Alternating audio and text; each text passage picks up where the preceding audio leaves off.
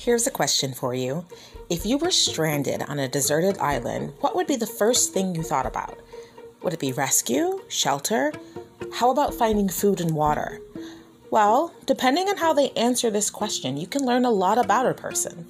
Amazon Prime's ambitious female-led drama The Wilds takes the survival scenario and asks who the characters are and then who they become when society and convention are stripped away. Which is perfect because Kate and I are in the business of sussing that kind of thing out. So, without further ado, let's jump in. First off, with the first episode of The Wilds, let's talk about what we knew going in. So, what did you know going into the show? I knew the vague premise that it involves a bunch of teenage girls being stranded on an island, and it likely had some sort of Lost Boys aesthetic. Anything else? That was it. Okay. Mine was very similar. I knew that it was some kind of female version of Lord of the Flies, in that they are a bunch of teenage girls get stranded on an island. I'd heard good things about it, and I remember hearing at some point that it had like an all-female creative team in terms of like writers and directors, I think. I don't know if that's true, because at first I thought it was all cast and crew, but then, as men showed up on screen, it was like, well, clearly it's not just women.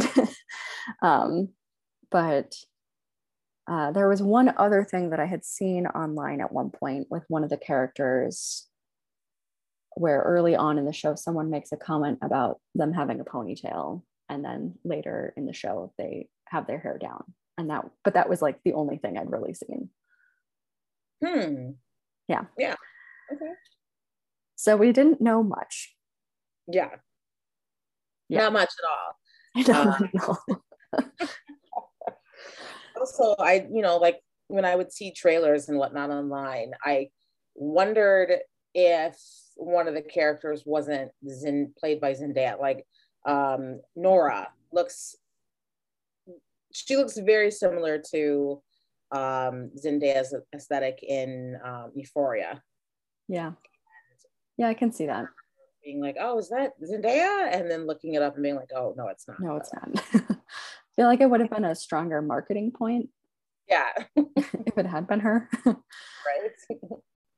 So getting into what actually happens in this first episode, they have established this sort of like 3 narrative premise, where we have the girl, I assume that we'll see the other girls in each episode, but getting interviewed by these investigators. Well, one of them's an investigator and one of them's a trauma specialist.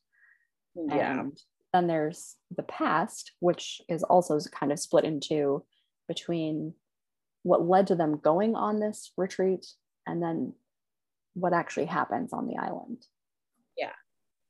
It seems like we're going to get sort of a carousel narrative where maybe each episode we're going to hear from different girls, and there's lots of use of flashbacks to, like you said, leading up to their decisions or whatever brought them to the island. And then there's the current, and then there's the ongoing narrative on the island itself, and then there's the quasi-future present narrative of post-rescue. Mm-hmm. Yeah, that definitely seems like what's going to happen. And so this episode focuses on Leah, who jailbait. Yeah, she's got a big jailbait storyline. What leads to her going on this retreat is she gets really obsessed with this author guy who went to her. It seems like it's a very prestigious arts high school. Yeah. And ends up having a romantic and, well, I don't know if I would even call it a romantic relationship, but definitely a sexual relationship with this author guy who's at least in his mid-20s, if not early 30s. And she has basically told him that she recently turned 18, but she's actually, I think, on the verge of turning 17. Yeah. Yeah, Um, so she's 16 when she meets him, and she lies about her age, saying that she's, just turning 18.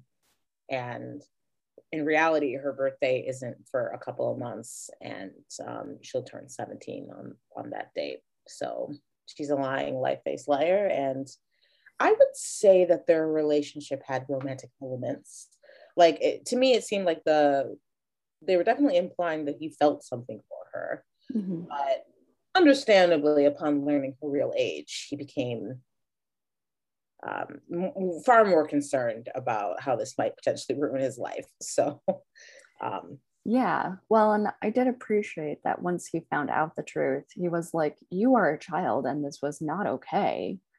Because I know just in the real world, there are lots of guys who just wouldn't care.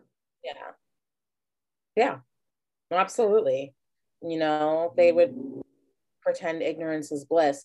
And there is part of me that wonders, like, I mean, there's a different line he skirts. Like Mhm. he texts her first with an overture of "I can't stop thinking." He texts a high school girl that he knows is a high school girl. "I can't stop thinking about kissing you." I mean, yeah, he says he's drunk, but don't they all? And then she offers the lie, the reassurance that, "Oh, I'm just about to turn 18." And he's so happy. He gladly accepts that. And that was all he needed. He didn't need to do any sort of background research, Didn't nothing. want to check her driver's license. Nah. So who can you really blame for that? It's probably a bit on both of them, to be honest. Because, like, I don't know. I mean, I, in this day and age, I have a harder time figuring out how old anyone is. Yeah. Um, but if they seem young, you might want to confirm with legal documentation, not just. Like if I met a high schooler, like it wasn't like he met her out and about. Like that's one thing. Because like you said, it's hard to determine age just from physical appearance or even sometimes from behavior. Like I know some very mature high schoolers, but he met her at her high school. Yeah. So there really should have been some more concern about like, I need to know how old you are. Well, and just that in general, that like he was so quick to kind of get into this entanglement with someone he knew was in high school when he's definitely post college. Oh yeah. And there's very much a weird power dynamic there, Oh yeah. Yeah. It especially since it's established immediately that she has some kind of crush like feelings for him. Like, yeah. even when they first meet, she's already a bit enamored with his writing and with him. Yeah, there's a bit of hero worship there. Mm-hmm. And yeah, it's a little hot for Teacher in that sense. And he, I mean, let's just call a spade a spade. He definitely came off as the kind of personality that enjoys that. You know what I mean? Like he enjoyed her being enamored with him. Mm-hmm. So maybe it was less that he was romantically in love with her and more just, you know, Enjoyed it, basking in the yeah, affection and attention. it feels great to be wanted, you know? Mm-hmm. And yeah, I put way more responsibility on him because I know, like, having been a teenage girl, that having crushes can be so all consuming in very weird ways. Like, I felt like that was so spot on how they portrayed that. Um, and like, it's very common for teenage girls to get crushes on older guys, but it is also like they are children. Like, as much as teenagers can be grown up in a lot of ways, they are still children. Like, their brains are not fully formed yet. They cannot make the kinds of decisions. They haven't experienced enough of the world in a lot of ways to enter And these kinds of relationships with like a clear head.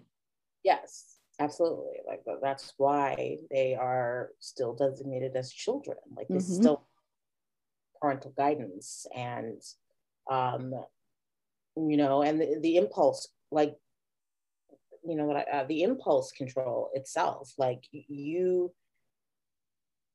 no matter how mature and level-headed they might, be in their natural sort of personality, like there's a certain level of control over one's impulses that you just do not have until you're more fully formed.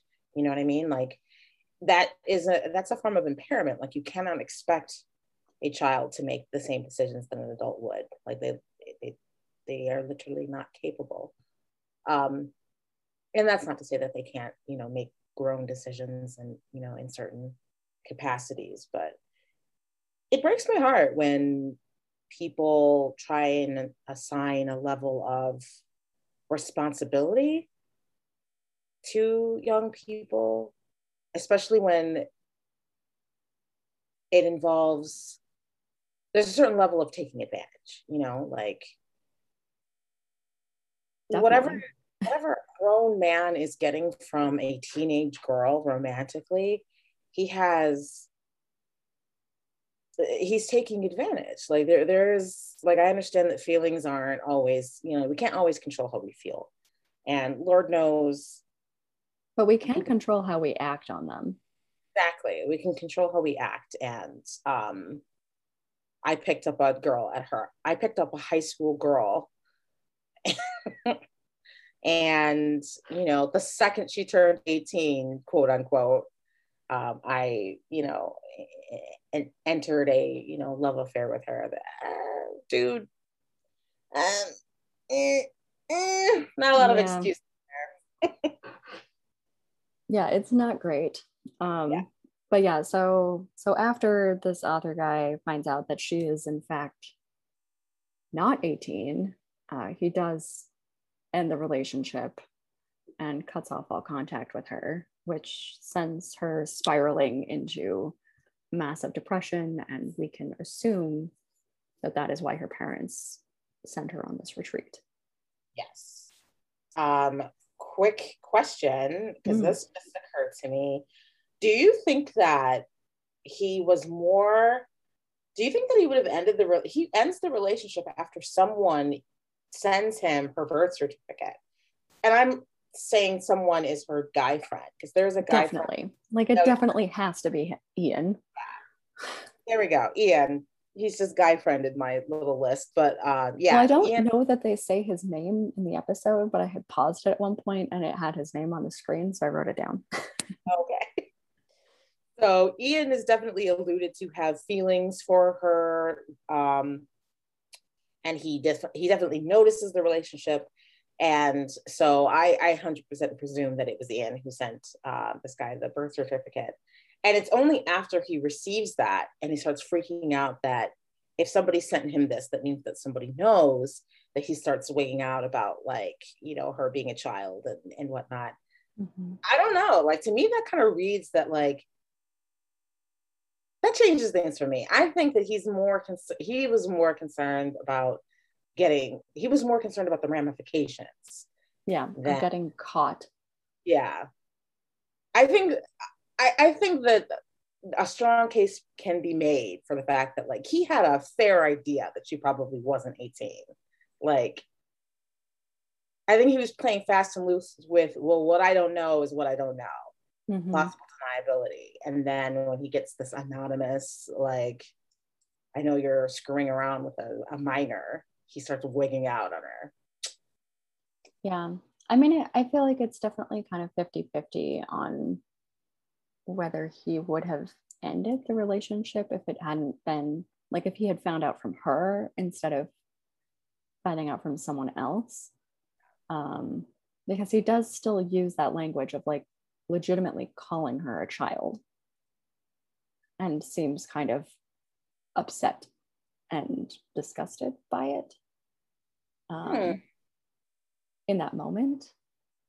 So, like, there definitely seems to be some kind of remorse there, because I don't know, maybe we needed to have a guy enter in on this specific piece of the discussion, but I feel like there there is definitely this thing among men where, whether it's by society drilling it into their heads or what, they always seem to want the youngest available woman that is legal. I mean, there's a reason why there's all these like porn sites that are like barely legal teens, Right.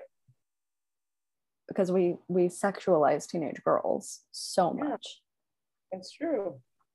Like, and that's where I don't know, like, because it was refreshing for him to not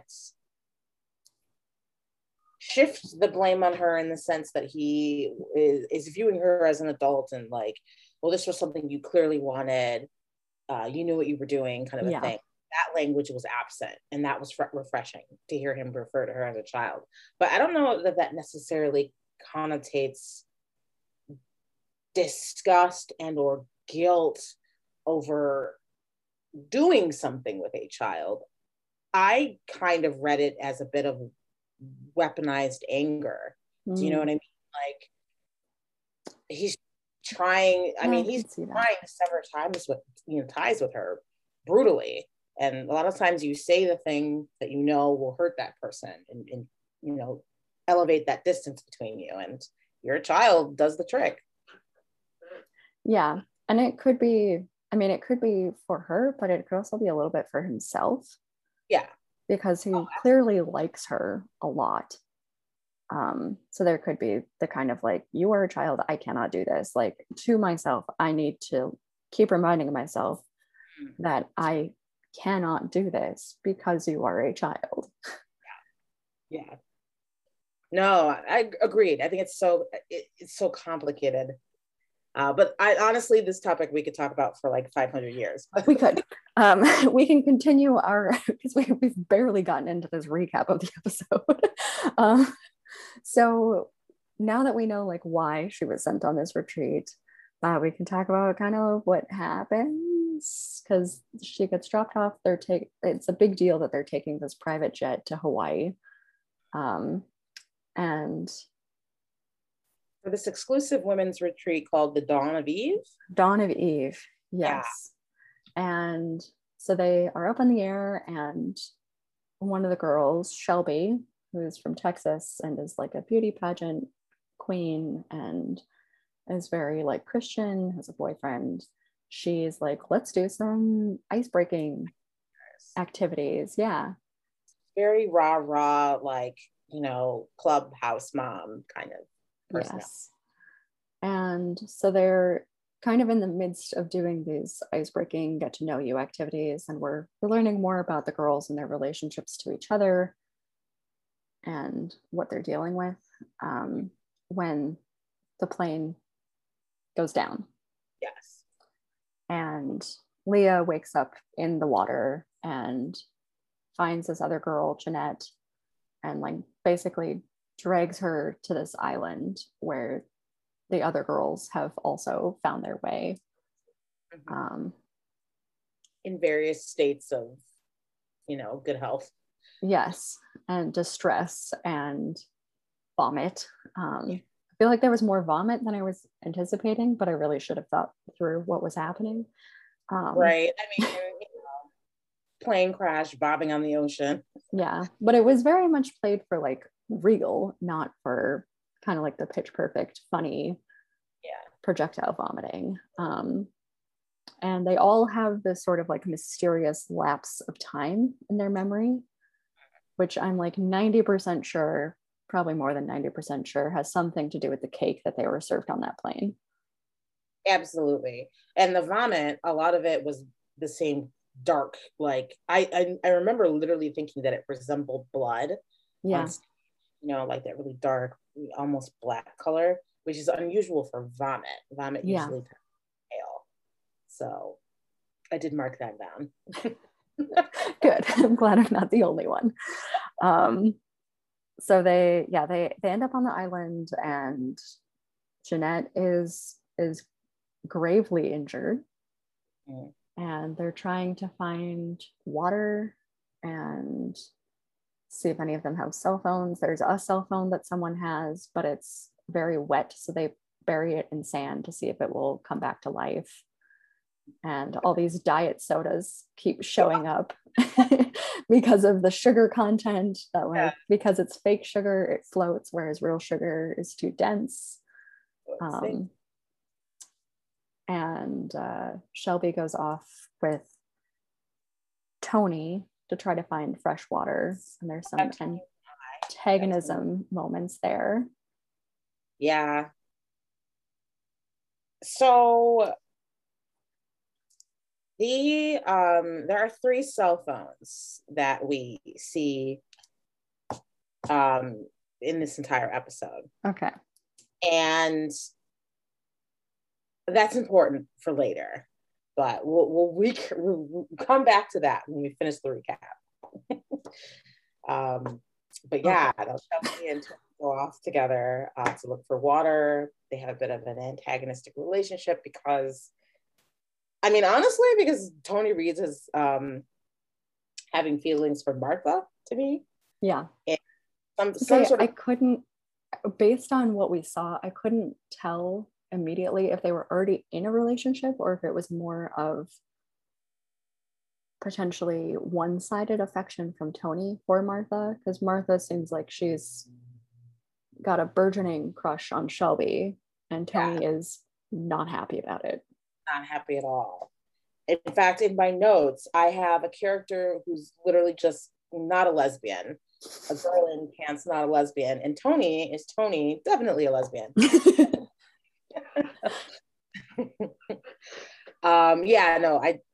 Martha is reading as having a growing attachment to Shelby, and then there's that sort of foreshadowing that Leah does in her narration of how when you meet people, sometimes you just have that feeling that they're going to be important to you, and it's while Shelby and Martha are interacting with each other. So it could be interesting to see Shelby, especially since she has this very conservative Barbie thing going on, what all of that entanglement between the 3 of them means. Definitely. So that happens, and it kind of results in Tony snapping a branch in Shelby's face and knocking her down the hill, which I'm guessing was a much stronger consequence than she was anticipating. Yeah. Like, I think she was really just thinking that it was going to just like smack her in the face and be kind of an annoyance for a second, but it like really took her out. Yeah, no, it cut her on the side of the head and she started bleeding. Or, I mean, maybe she cut herself, as she fell. Yeah. She definitely read like she was just trying to, annoy her, not physically injure her. Yes. But they get back down to the beach, and Jeanette, they find the cell phone starts working. So they're all trying to decide who they're going to call, because there's like one bar and very little battery left in this phone. And a lot of emphasis made on whoever you call, make sure it is somebody who's going to be waiting by the phone to pick up and somebody who's definitely going to answer. Yes. Girl in pants, not a lesbian. By her reaction, we know that she doesn't have, I would presume she doesn't have a great home life, because she very much is like, I have no one to call. Yeah. What is her real name? Dot. Dot? Okay, Dot. Yeah. We'll talk more about Dot later. We'll talk more about all of them later, but so they all try, well, not all of them, but a few of them start trying to make phone calls, and the calls will not connect. And then finally, I don't remember which girl it is, but it starts ringing and she kind of walks away from the group. But as she does that, Jeanette also walks away and starts vomiting blood and collapses and dies. Yes. And then as Jeanette dies, the phone also dies. Yeah. And the girls have this very sweet moment of burying Jeanette. And Jeanette earlier in the episode had been talking about how Pink was her favorite artist. So they sing, what did they sing? Zonkly. If you're too party snatch or penny snatcher, probably a big. So raise your glass. There we go. Raise your glass. Like if I go through the lyrics, I'll figure it out. Yeah, these like 8 teenage girls stranded on this island just to sing this pink party song to commemorate this girl's death. And then they gather around a bonfire and have a little Never Have I Ever game and sort of bond. And that's kind of where we leave that storyline. Since it's called Day One, so I'm assuming each episode is going to be about a different day that they are on this island. So then in the more like present day, Leah is being interrogated or questioned, I guess, by this investigator and trauma specialist, and kind of framing this whole story. Far from it. And there are so many interesting questions that they have about what was going on. Like they were asking earlier on, like when they were talking about when the crash happened, there were a lot of questions on like how far into the flight were they, and how far did she have to swim to get to land. So it seems from those questions, it makes me think, actually I should maybe back up, because we haven't introduced the whole other part of this episode, which is that there is an organization, this Dawn of Eve retreat. This crash was 100% planned. Yeah, we kind of, that is confirmed at the very end of the episode, which is, what I thought we were headed towards. But yes. Yes. It's so important to establish that now, because it plays into so many of the characters' choices, like yes, the mystery behind it all. Yes. So there's this Dawn of Eve organization. So Gretchen, the woman who is kind of like welcoming them in the video to this retreat, finds out that Jeanette has died, and Jeanette was apparently a secret operative that was part of the organization. And she goes into this control room that has all these like go boxes. Like it was not a very set up room. It was very much like, we're gonna potentially have to move at any moment type setup. Yeah. And they have cameras all over the island to watch the girls and what's happening. Yes. And interestingly enough, Jeanette, Leah mentions that, and they didn't realize this at first, but all the other girls, like all of the girls had come in pairs. Like Jeanette is there, or sorry, Leah is there with, I call her Juilliard. Fatine. So Fatine goes to the same school as Leah. And then, so they're a pair, and then all the other girls are paired off in some way, all except for Jeanette, who ended up being the plant. But the Dawn of Eve woman, whatever her name is, when she's, receiving the news that Jeanette has unfortunately passed, she says that they have a second operative on the island. So that begs the question of, is it somebody among the girls, or is it somebody on the island is there somebody on the island with them that we haven't seen yet, which could cause some potential mayhem. Do you have any theories on who it is? I do actually have some theories. What are your theories? I actually think that my two running theories are this. Leah herself is one of the plants, or Shelby might be. And my justification for Leah starting is that she is the only person seen to have come into contact with all 3 phones that we see in the episode. The first phone being the one that was going off in Jeanette's case. When Leah initially wakes up and, she's floating in the water, initially. There's a pink suitcase that's floating nearby, and she hears the cell phone playing Pink go off. And so we can kind of presume that it's Jeanette's suitcase. She swims over to it. She opens this waterproof suitcase like an idiot and attempts to grab the cell phone, drops it into the ocean, and there goes a cell phone. Is it Jeanette's cell phone? When she rescues Jeanette and Jeanette starts singing the song, she goes, "Oh, was that your cell phone?" It's never really confirmed, but at present, Leah is assuming that. Mostly because Jeanette has a cell phone that goes off at the end of the episode. Yeah. And then we find out later that Jeanette had a potentially second cell phone on her person that she was buried with, that she told none of the others about, obviously because she was a plant and she couldn't do so. That worked, and Leah uses it to call her ex grown adult and doesn't tell any of the others. And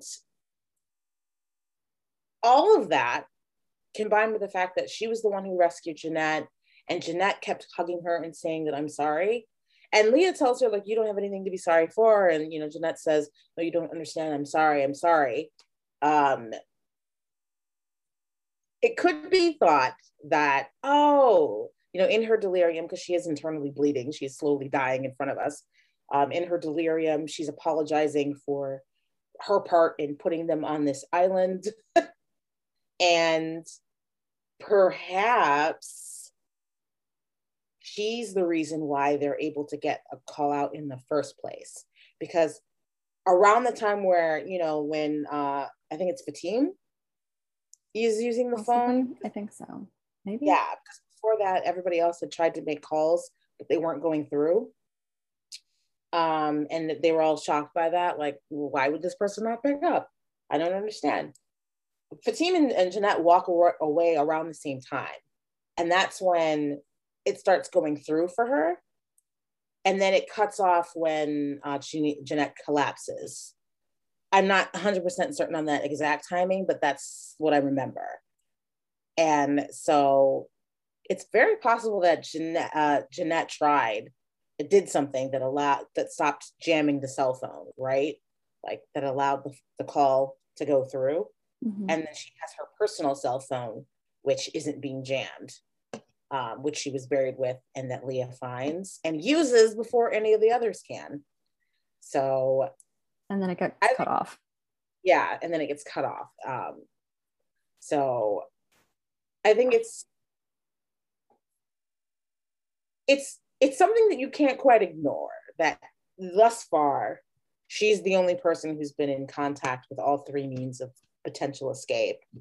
She's the one who's had the most contact with Jeanette. And she's the only one Jeanette said, I'm sorry to. Like, I mean, she wasn't saying it to the others. She was talking specifically to Leah, which could mean something. Yeah. But what do you think? So I also have two theories, and they're both completely different from yours. So my first theory was that I don't know how I feel about this. We'll see. But early on, after they all kind of get to the island, or they're getting on the island in that weird sort of early part, one of the girls asks what happened to the flight attendant. So I'm wondering if they might send the flight attendant in. I only question that because the flight attendant was a guy. And it seems like this experiment, they're definitely trying to keep it just these girls. Right. For whatever they're doing. That would work if the second plant or overseer, that actually makes sense to me. Like, Jeanette would be a better plant to have because she's a woman, she's part of the experiment. And but then they have a backup plan. Yeah, and the backup is this guy who just is on the island, but he's not directly interacting with the girls, Mm-hmm. So there's there's that. And then I was thinking through all the girls and like what we know about them so far, how they wound up on this island, what backstories we have.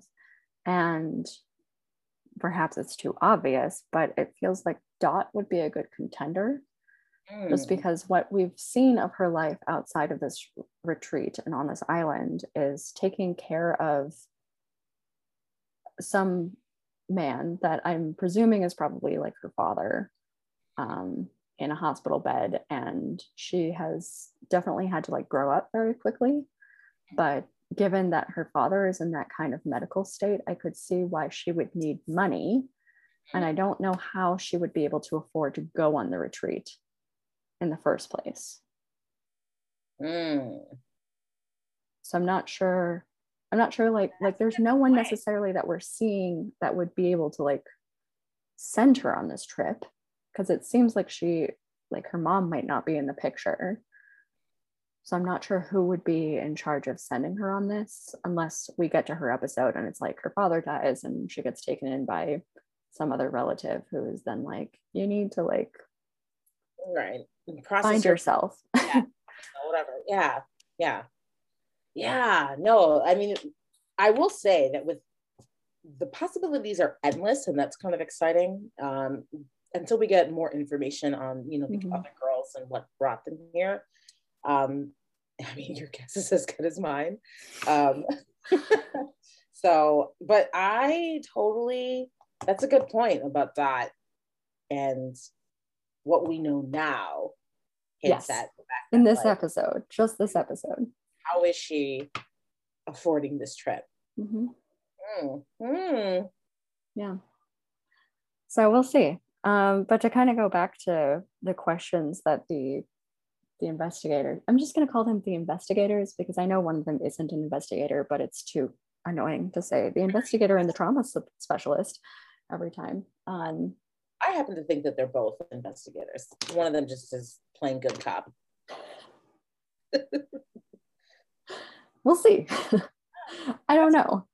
I mean, he could be an investigator and a trauma specialist. It's true. But they could also be saying it. I mean, that's the thing with this show, because we're getting everything from people's perspectives. Like, I feel like none of them are reliable. I don't really trust any of these characters. Oh yeah, and you're definitely not supposed to. But he knew her favorite drink. Like, was it a guess or did he know? Coincidence?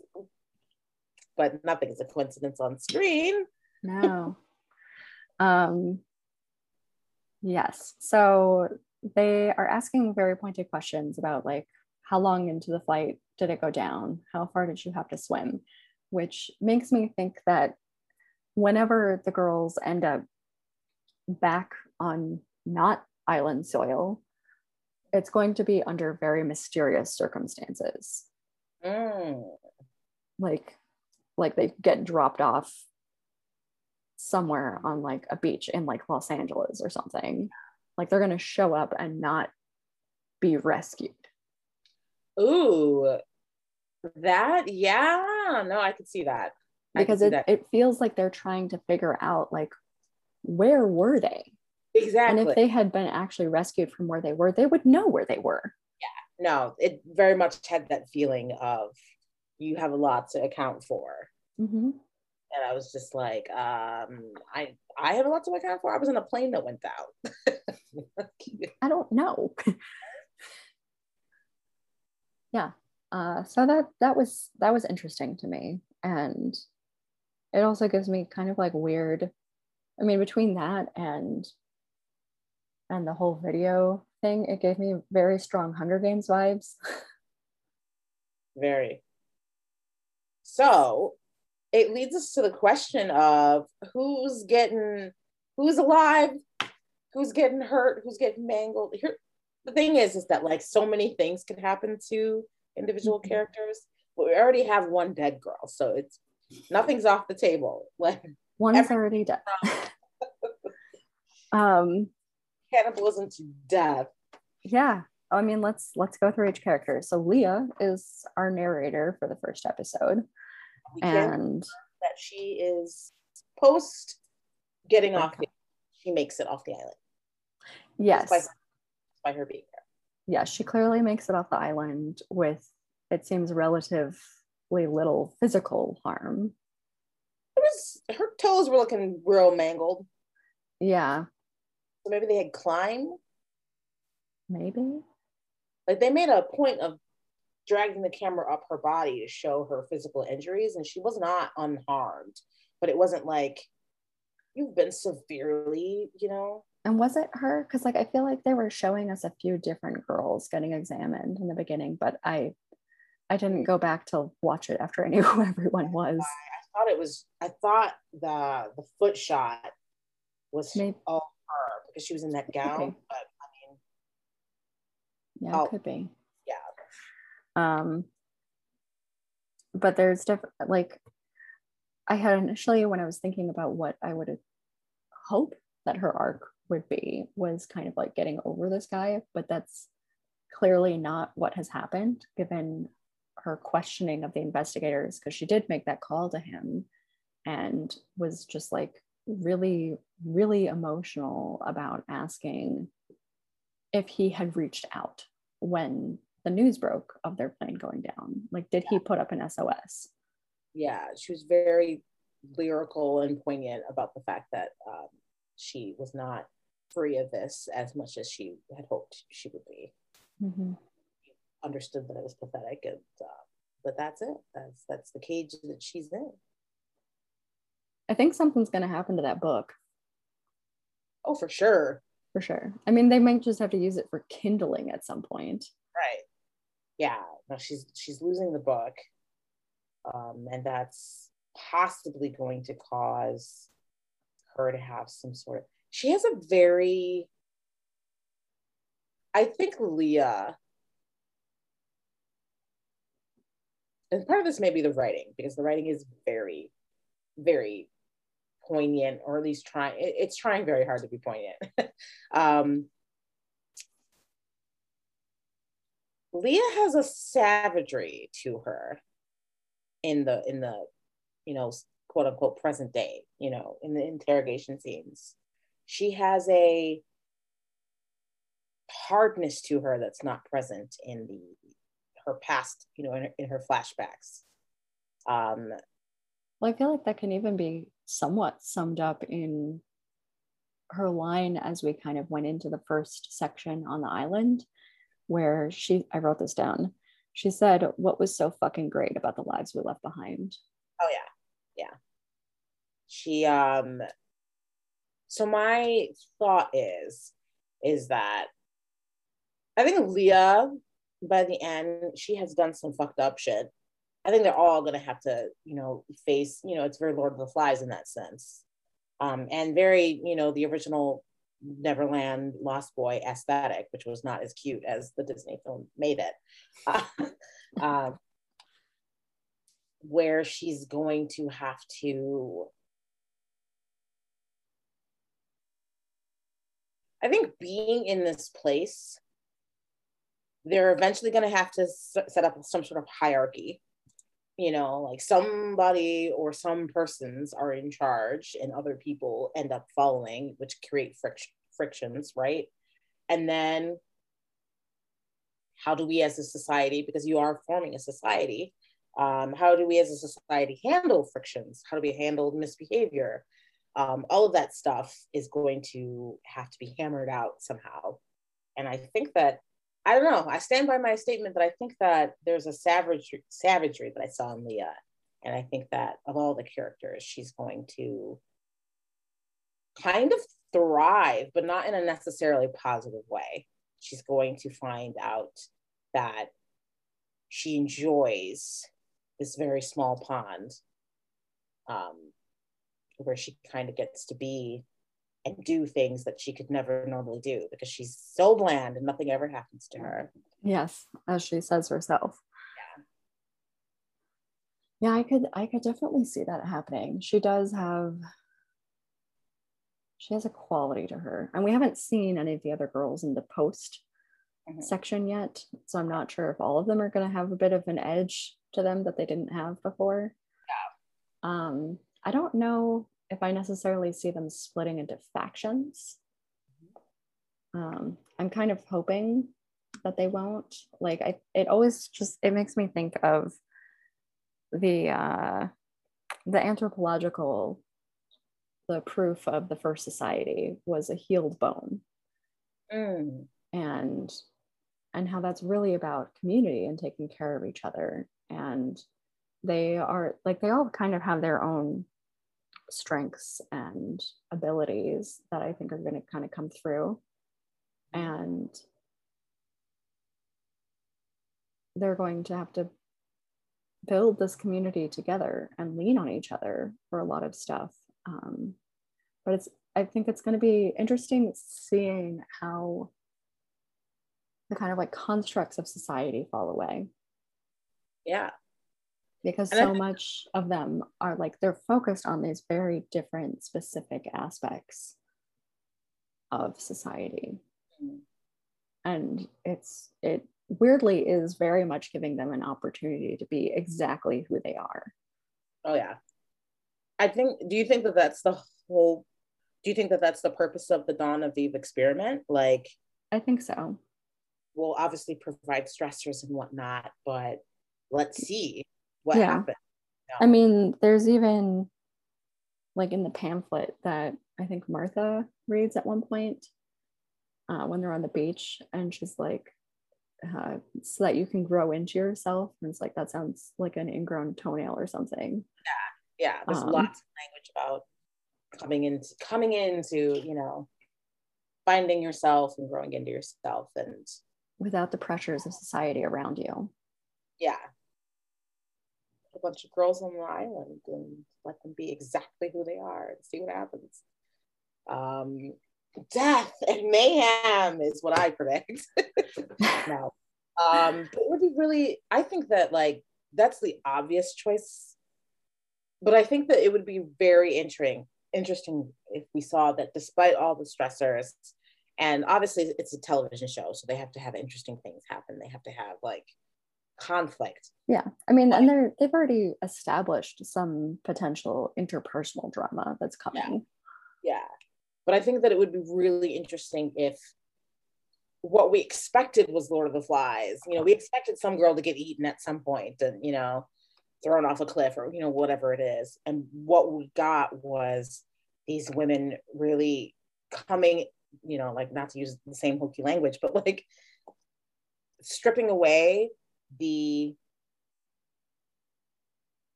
traumas and the hurts that they came with, and being able to finally deal with those.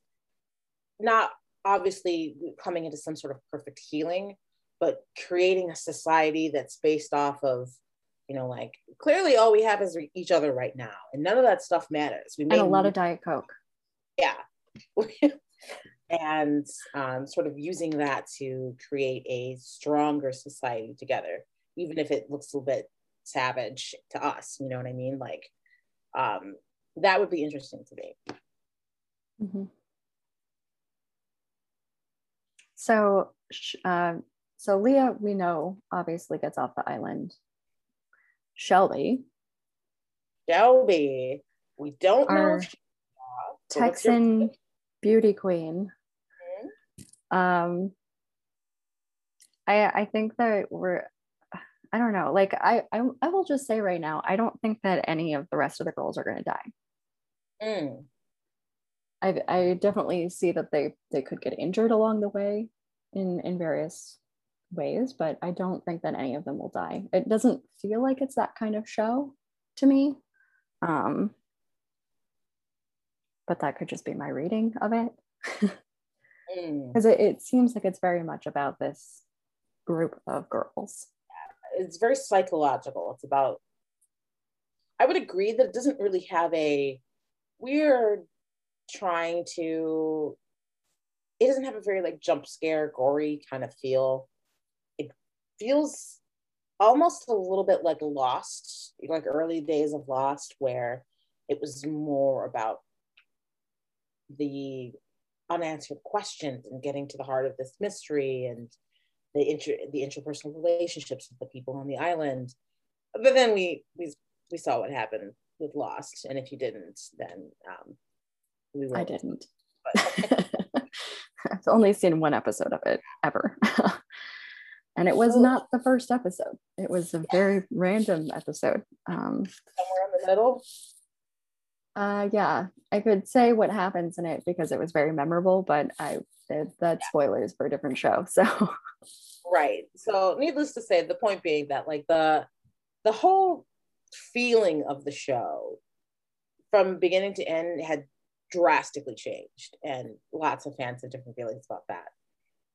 So there's nothing saying that it can't change, but right now I would agree with you that like it doesn't feel like it is interested in just massacring these girls in various ways and entertaining you through that. It's very much about, there's a running theme of, I'm going to keep using this word, but there's a running theme of the world itself being a very savage place for girls to grow up in. Yes. And like, it's not the island that's savage, it's the world that's savage. And so there's potential for them to do some really great things with that, you know, on the island, especially if the girls are coming together rather than devolving into the chaos that we expect.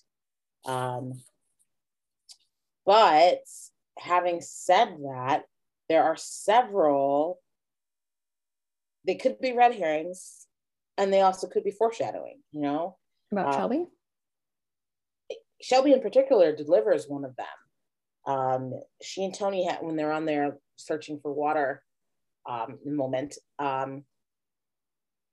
she and Tony are having that argument about her being a castle princess or something, you know, essentially you're a stuck-up rich girl who's never had to do it, you know, do anything hard ever in your life. Ever soft, you know, versus Tony, who is a literal, you know, beacon for lesbian stereotypes, who is apparently here because she threw piss at a girl who annoyed her, through her own piss.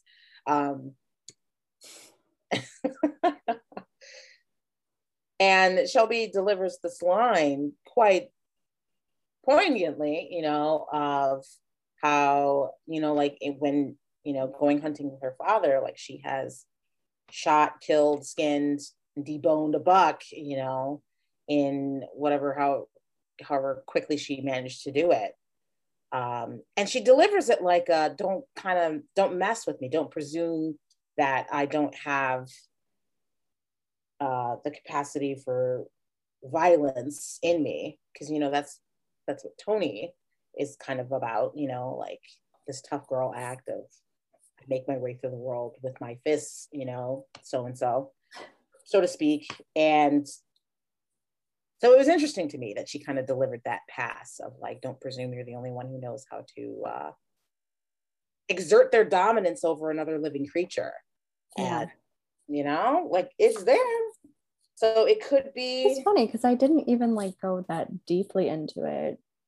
For me, it very much read as like, you think I'm just like this stuck-up girl who's like never gotten dirty doing anything and all I care about is hairspray.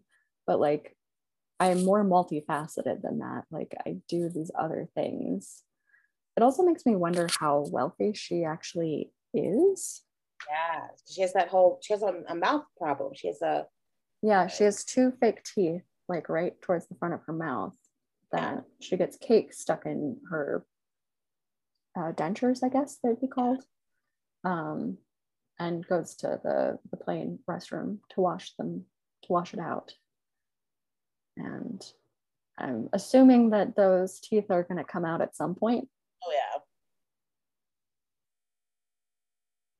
And kind of this whole facade, even like, not that it's necessarily entirely a facade, but this image of this like Texas beauty queen and this blonde-haired, blue-eyed, perfect girl, that image is going to get shattered and kind of released over time. And then what is going to come out in response to that? You know what I mean? Because that's a pressure point for her.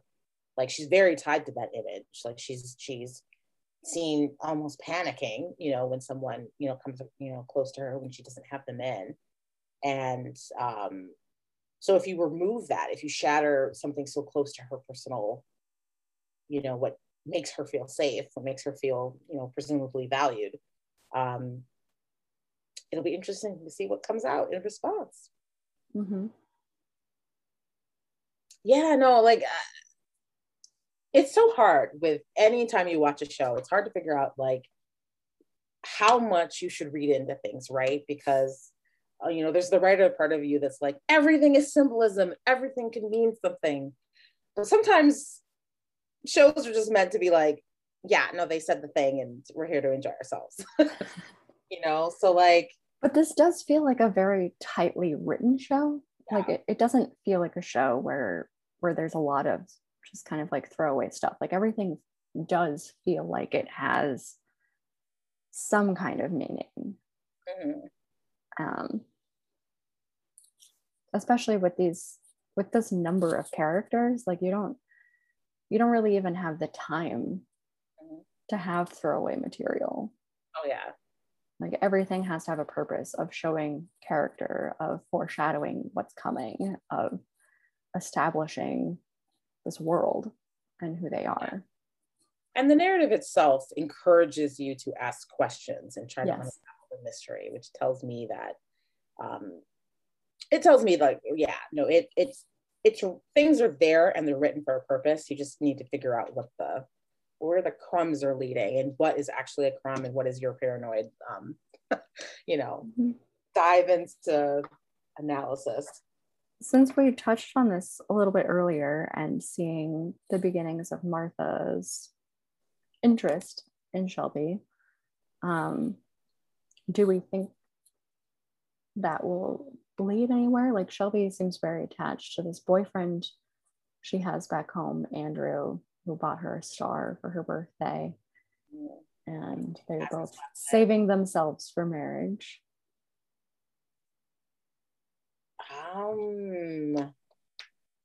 I definitely think that something is going to go down between the two of them. I mean, like we talked about previously, Leah foreshadows it. Like there's a connection between Shelby and Martha. Mm-hmm. But there's also a connection between Shelby and Tony now. If by, because they're sort of doing this triangle. And I don't know if Shelby is going to go as far as to enter a sort of like romantic relationship with either one of them. But interestingly enough, the idea of threesomes came up within the episode. It did. I mean, like they put that idea out in the ether, which could be neither here nor there, but to be noted. Yes, because also to be noted, when they were talking about it, it was specifically with Fatine's character, who is kind of introduced as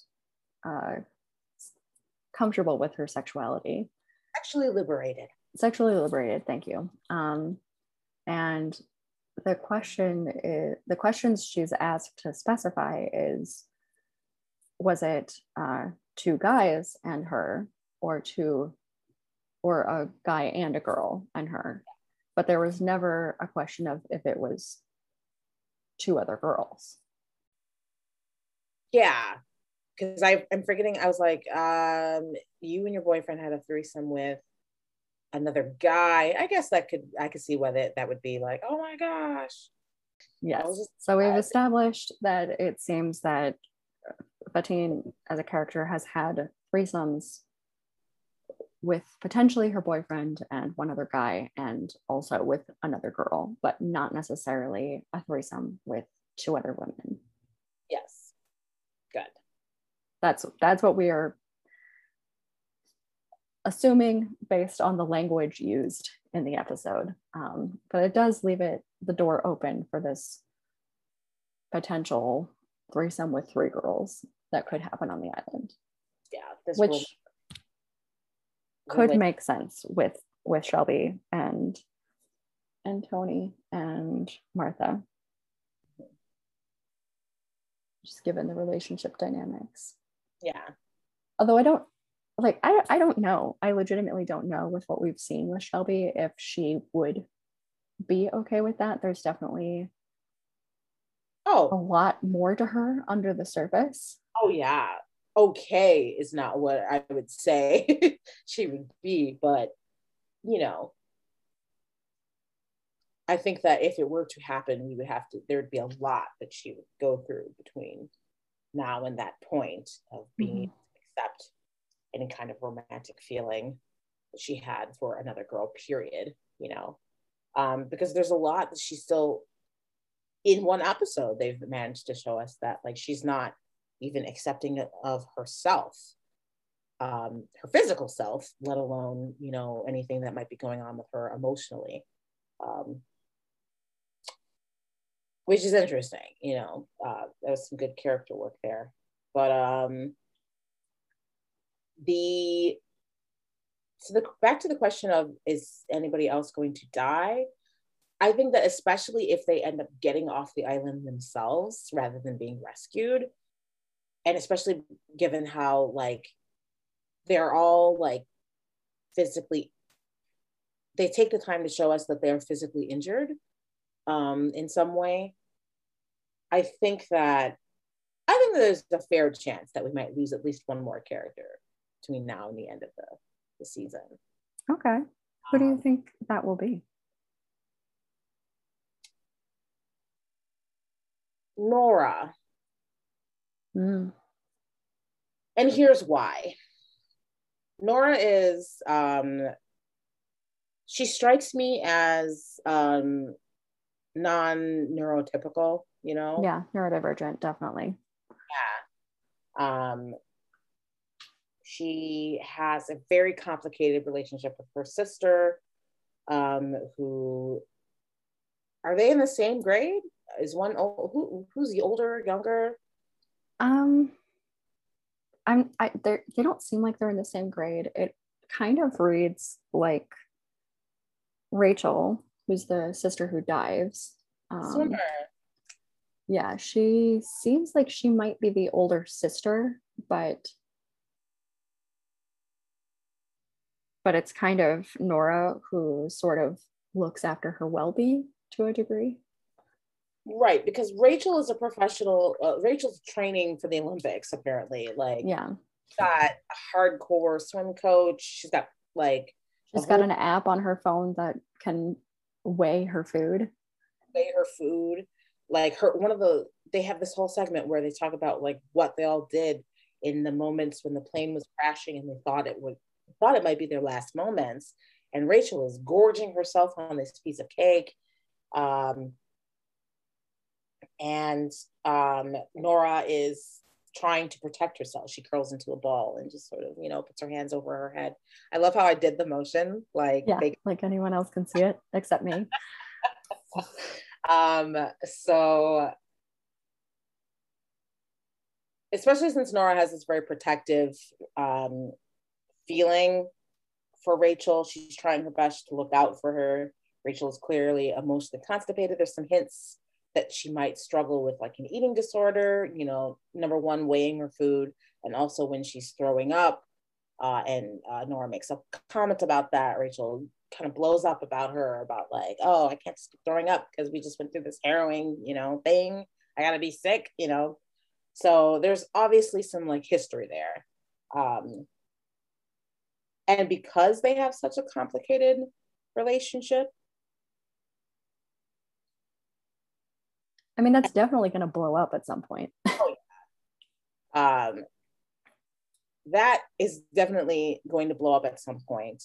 And there's the very real thing that, like, in story, when you have siblings together, especially in points of crisis, there's a very strong desire for writers to tear them apart, like literally and physically, because I mean, it is what it is. It's an easy way to get to the heart of the emotions, like losing a sibling, whether that's because they've gone missing or they go crazy or whatever it is.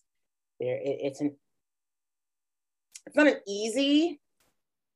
I keep wanting to say easy. I mean, I'll just say it with my whole chest. It's an easy way to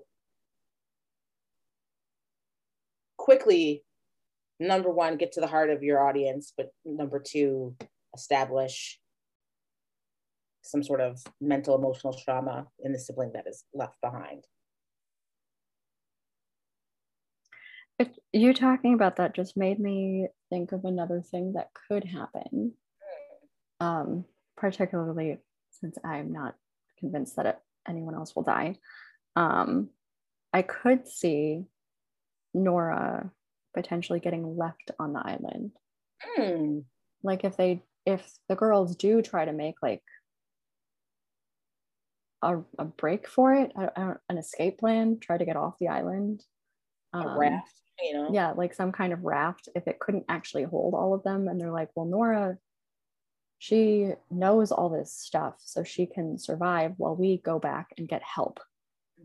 But then they don't know where they were. So there's also potentially sort of a rescue mission going on where they're still trying to find one of the girls. Yeah, who hasn't been recovered. That would be sick. Yeah, I like that. I like that theory a lot. But yeah, no, I mean, I think that if we're gonna get somebody dying, then Nora's kind of in that hot zone because she has that sibling relationship with Rachel, and because she knows a lot. I mean, when you have characters who are providing early knowledge, at some point, it just makes them more meaningful to be lost. Yeah. I think if you had to pick someone to die, Nora is a potentially good option. I'd say Martha is also on the table because they make a big point of talking about how she cares so much about other living things. Oh yeah. That she's definitely someone who I could see sacrificing herself. Oh yeah. No, I see that too. And because she's in that triangle relationship, whatever it amounts to with Shelby and Tony, that also makes her a trigger point. Yeah. Whatever goes on with her will affect those other two. So that kind of puts her in the hot zone for potential mishaps. Yes. So Fatine, who we kind of touched on. Yes. She is a cello prodigy who's like basically a shoo-in at Harvard, or not at Harvard, at Juilliard. Yeah. Which they establish when they're kind of in the backstory for Leah. And she's very sexually liberated. We see her be very into appearances and like these graphic, skimpy tank tops. And when they find her suitcase, there's like a huge case in the suitcase that's just full of makeup. So she has a lot of attachment to her external image. And I'm wondering how that's going to play off of everything else. Like, it seems like because she is this cello prodigy, that her parents could have very much pushed her towards this life of becoming a professional musician. So for her, the sexual liberation and makeup and the looks is kind of the way that she is able to control and express herself. Yeah. In a way that her parents aren't controlling. Yeah. Since she would feel like she doesn't have a lot of control over so many other aspects of her life. Right. Yeah, I can definitely see that being an element of her character going forward. And there is, again, the foreshadowing of Leah, but when she says, and if you happen to be sexually liberated, God help you. Or, if we happen to be talking about all women. Yeah. But Leah's nothing Leah says in the beginning, like in her narration, I'm discounting none of it because it's all so pointedly placed, and it's meant to make you think, and it's meant to make you wonder, ooh, what's about to happen to these women? And it alludes to the overlining themes of the show. So I'm discounting nothing at this point. And it did spark her saying that line before we even really met Fatim, the entire, like, it made me view her as something of a victim. Yeah. From the get-go. Like, I'm waiting for something to happen to this girl. And I think that's intentional. I'm waiting for something to either happen to her or to have happened to her in the past. Yeah. Yeah, they could definitely kind of circumvent it that way and show how her life, her life was hellish before because, the world itself is the hell, not the island. Mm-hmm. And being on the island allows her to do something different. Whether that's healing or not, we'll see. But I think that you're probably on the right track with her being very attached to her physical, her outer image, and kind of using sex and relationships to, kind of gain a little bit of control. And when that control is stripped away from her, we're going to have to see how she regains it again. And in this very specific context where those tools are no longer available, Mm-hmm. And she does seem generous because, like, she doesn't hesitate at all to just be like, yeah, please take my clothes. Like, just stay warm. Like, yeah. No question there. They make the point to show that isn't her first instinct. Like, she's chilling in her hoodie, doing her makeup when she realizes belatedly that, like, oh, other people that Martha is freezing. And yes. And she's like, oh God, yeah. So, like, she's not a mean person, but selflessness is not her first instinct. Yeah. For now. Yeah. So then Dot. I feel like Dot was the character we actually saw the least of in this episode. That we got the least backstory for her. We got the least of her within the episode, other than her showing up with her cargo shorts and being like, I'm not a lesbian. And, like, my notes include dad's sick, smokes, isn't a lesbian, cargo shorts. Like, that's what I had written down for her as a character. And I'm curious about what she's going to go through. I mean, like, she's definitely high on my list of, are you the second secret operative or not? After your little bit of sleuthing earlier, I'm up there with you. But she definitely has some kind of aversion to Fatim's, like, girly girlness. Yeah. And I'm curious where all of that comes from. I mean, I know, like, even growing up, I went through a phase of, after getting over, like, Barbie everything, of sort of rejecting femininity, before being like, who cares? Like, who cares? Right. I like pink. It's fine. But it feels like she could be kind of in that state of rejecting the feminine. Mm-hmm. So I guess the natural progression for her would to become more in touch with and more accepting of her feminine nature, whatever that means. Yeah, no, I could see that. And getting to be a child. Yes. Because she's shown as being the, like, medical caretaker for who I'm just going to presume is her father. That she clearly has had kind of like a stunted adolescence. Yeah.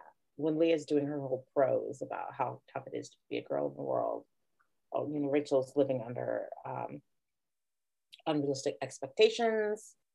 Dot was forced to grow up too quickly. Yeah. And make adult decisions. So maybe this is her opportunity to not have to make adult decisions. which I want to believe, but here on this deserted island where we don't know how we're going to survive, I think a lot of adult decisions are on their way. They know how they're going to survive. They're just going to drink Diet Coke. It's all going to be fine. You know, the one thing that like stood out to me was that they made this big point of having limited water, you know, limited drinking supplies, and then they cracked open the alcohol like the first night. I'm like, that's a great way to dehydrate yourself. But it felt very much like a teenage decision. Yes. Yeah. Or it's like, maybe you should wait to open alcohol until you have clean water that you can drink. Right. You know? But also, like, who's to say if you didn't get stuck on a deserted island with nothing but Diet Coke and alcohol that you wouldn't be like, you know what? Fuck it. It's been a long day. I'm going to have some alcohol. Right? You know what?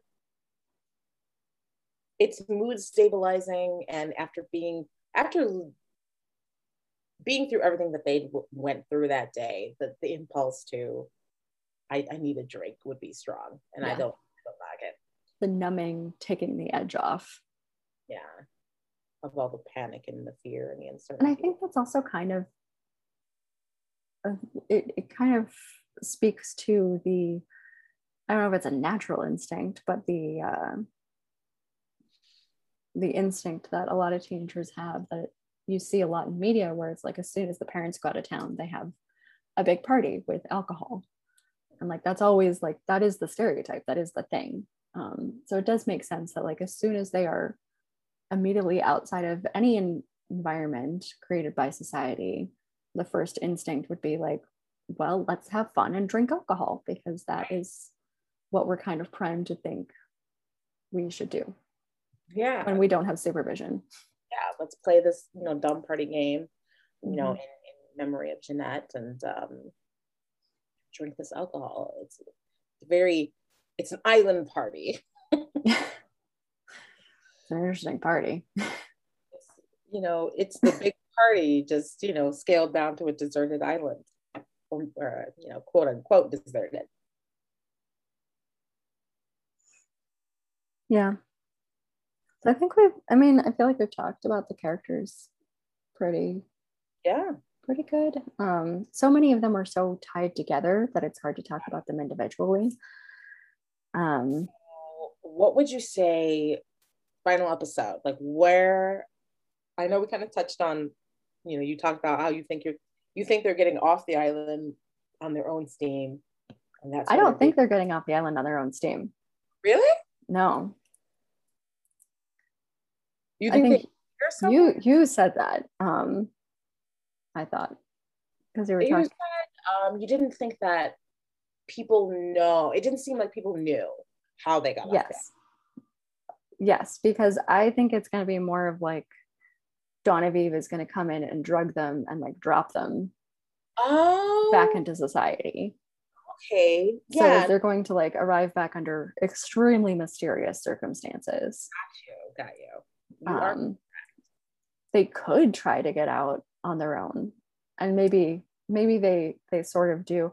It feels kind of like, it does feel very like Truman Show / Hunger Games-esque, in that like I almost wonder if they're not actually outside. Ooh. Like if they're in some kind of artificial facility. The only reason I kind of question that is because that office with the cameras and everything it's not set up very well. Like it is very much like everything is packed in boxes so they can leave the second they need to. I feel like if they had built a facility or like an arena type situation, they would be much more set up and more like, you know what I'm trying to say? They'd be much more established. Like it would be more established, more lived in, I guess. But yes, I don't know that they will actually get off of their own accord. And I don't think that they will be rescued by outsiders. I think it will be a decision by the Dawn of Eve to drop them somewhere. Okay. Yeah, no, I was presuming, I assumed and misinterpreted what you were saying. So I apologize. But No, that's fine. I think that I think it's very possible that Dawn of Eve is going to it's either going to be Dawn of Eve who is going to pull the plug on the experiment and then get them off the island, trying to cut their losses. But in that same vein, I think that it doesn't seem like they have a lot, they don't, it seems like their control of the situation is limited, right? Like Jeanette was not meant to die. No. So when this plane went down, or whatever actually happened, she was injured so severely that she bled to death, essentially. So, and they didn't find out about it until they were watching the cameras that night, watching them bury this chick. So their amount of control is limited. And it seems to be largely limited to whatever plant they now have left on the island. So the legal, and you have to think about the legal ramifications of this being like insane. So that makes me think that they're going to try, if they would do anything, they would try to cover their tracks. Like they wouldn't bring the girls off the island, especially if nobody knows where they are. You know what I mean? Like their liability more than their anything, But would they kill them? Like at some point I could see it being their decision. I could see it being their decision to get the girls off the island and like just drop them back into society after like drugging them. Yeah. Just because like they, like at some point they're going to have to realize that either they have to trap these girls on this island forever and hope that no one ever finds them. Yeah. Or they have to kill them, or they have to return them, but in a way where they don't know where they were and no one else knows where they were. I mean, at this point, they can literally just leave them on the island and wait for them to die off naturally. You know what I mean? They're not, no one knows where they are.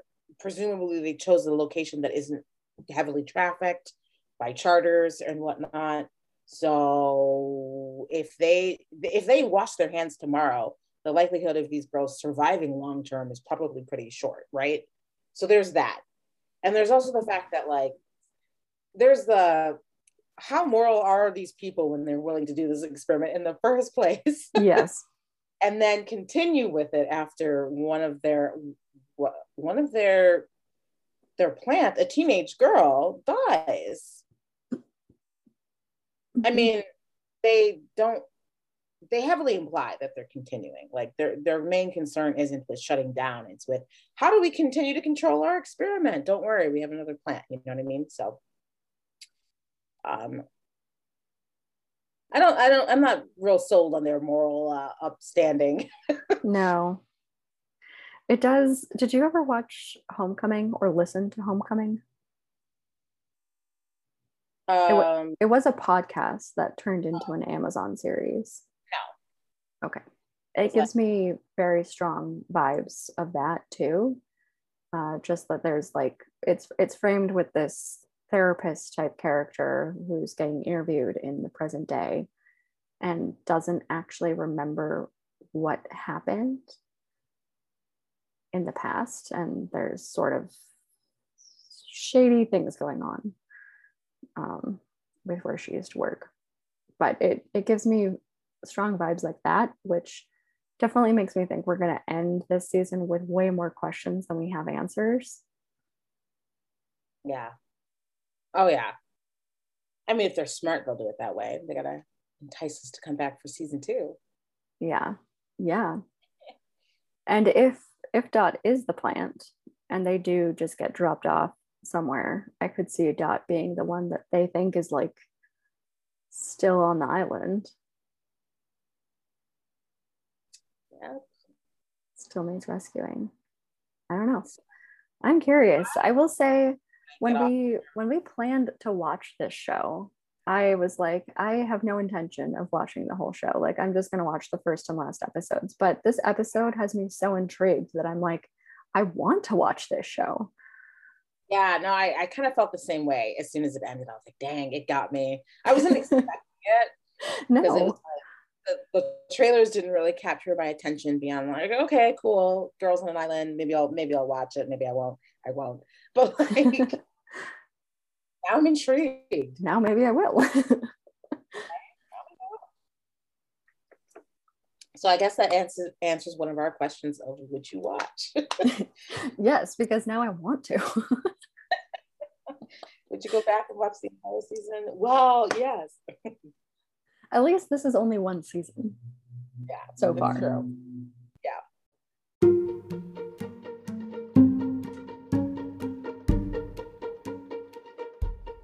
That's a wrap on this episode of What You Missed On. Be sure to follow us wherever you listen to podcasts so that you never miss an episode. You can find the show on Twitter at WYMO Podcast. You can find Kim on Twitter at KJOUR and Kate on Instagram at Your Story Unstuck. Thank you for listening and stay tuned for our next episode.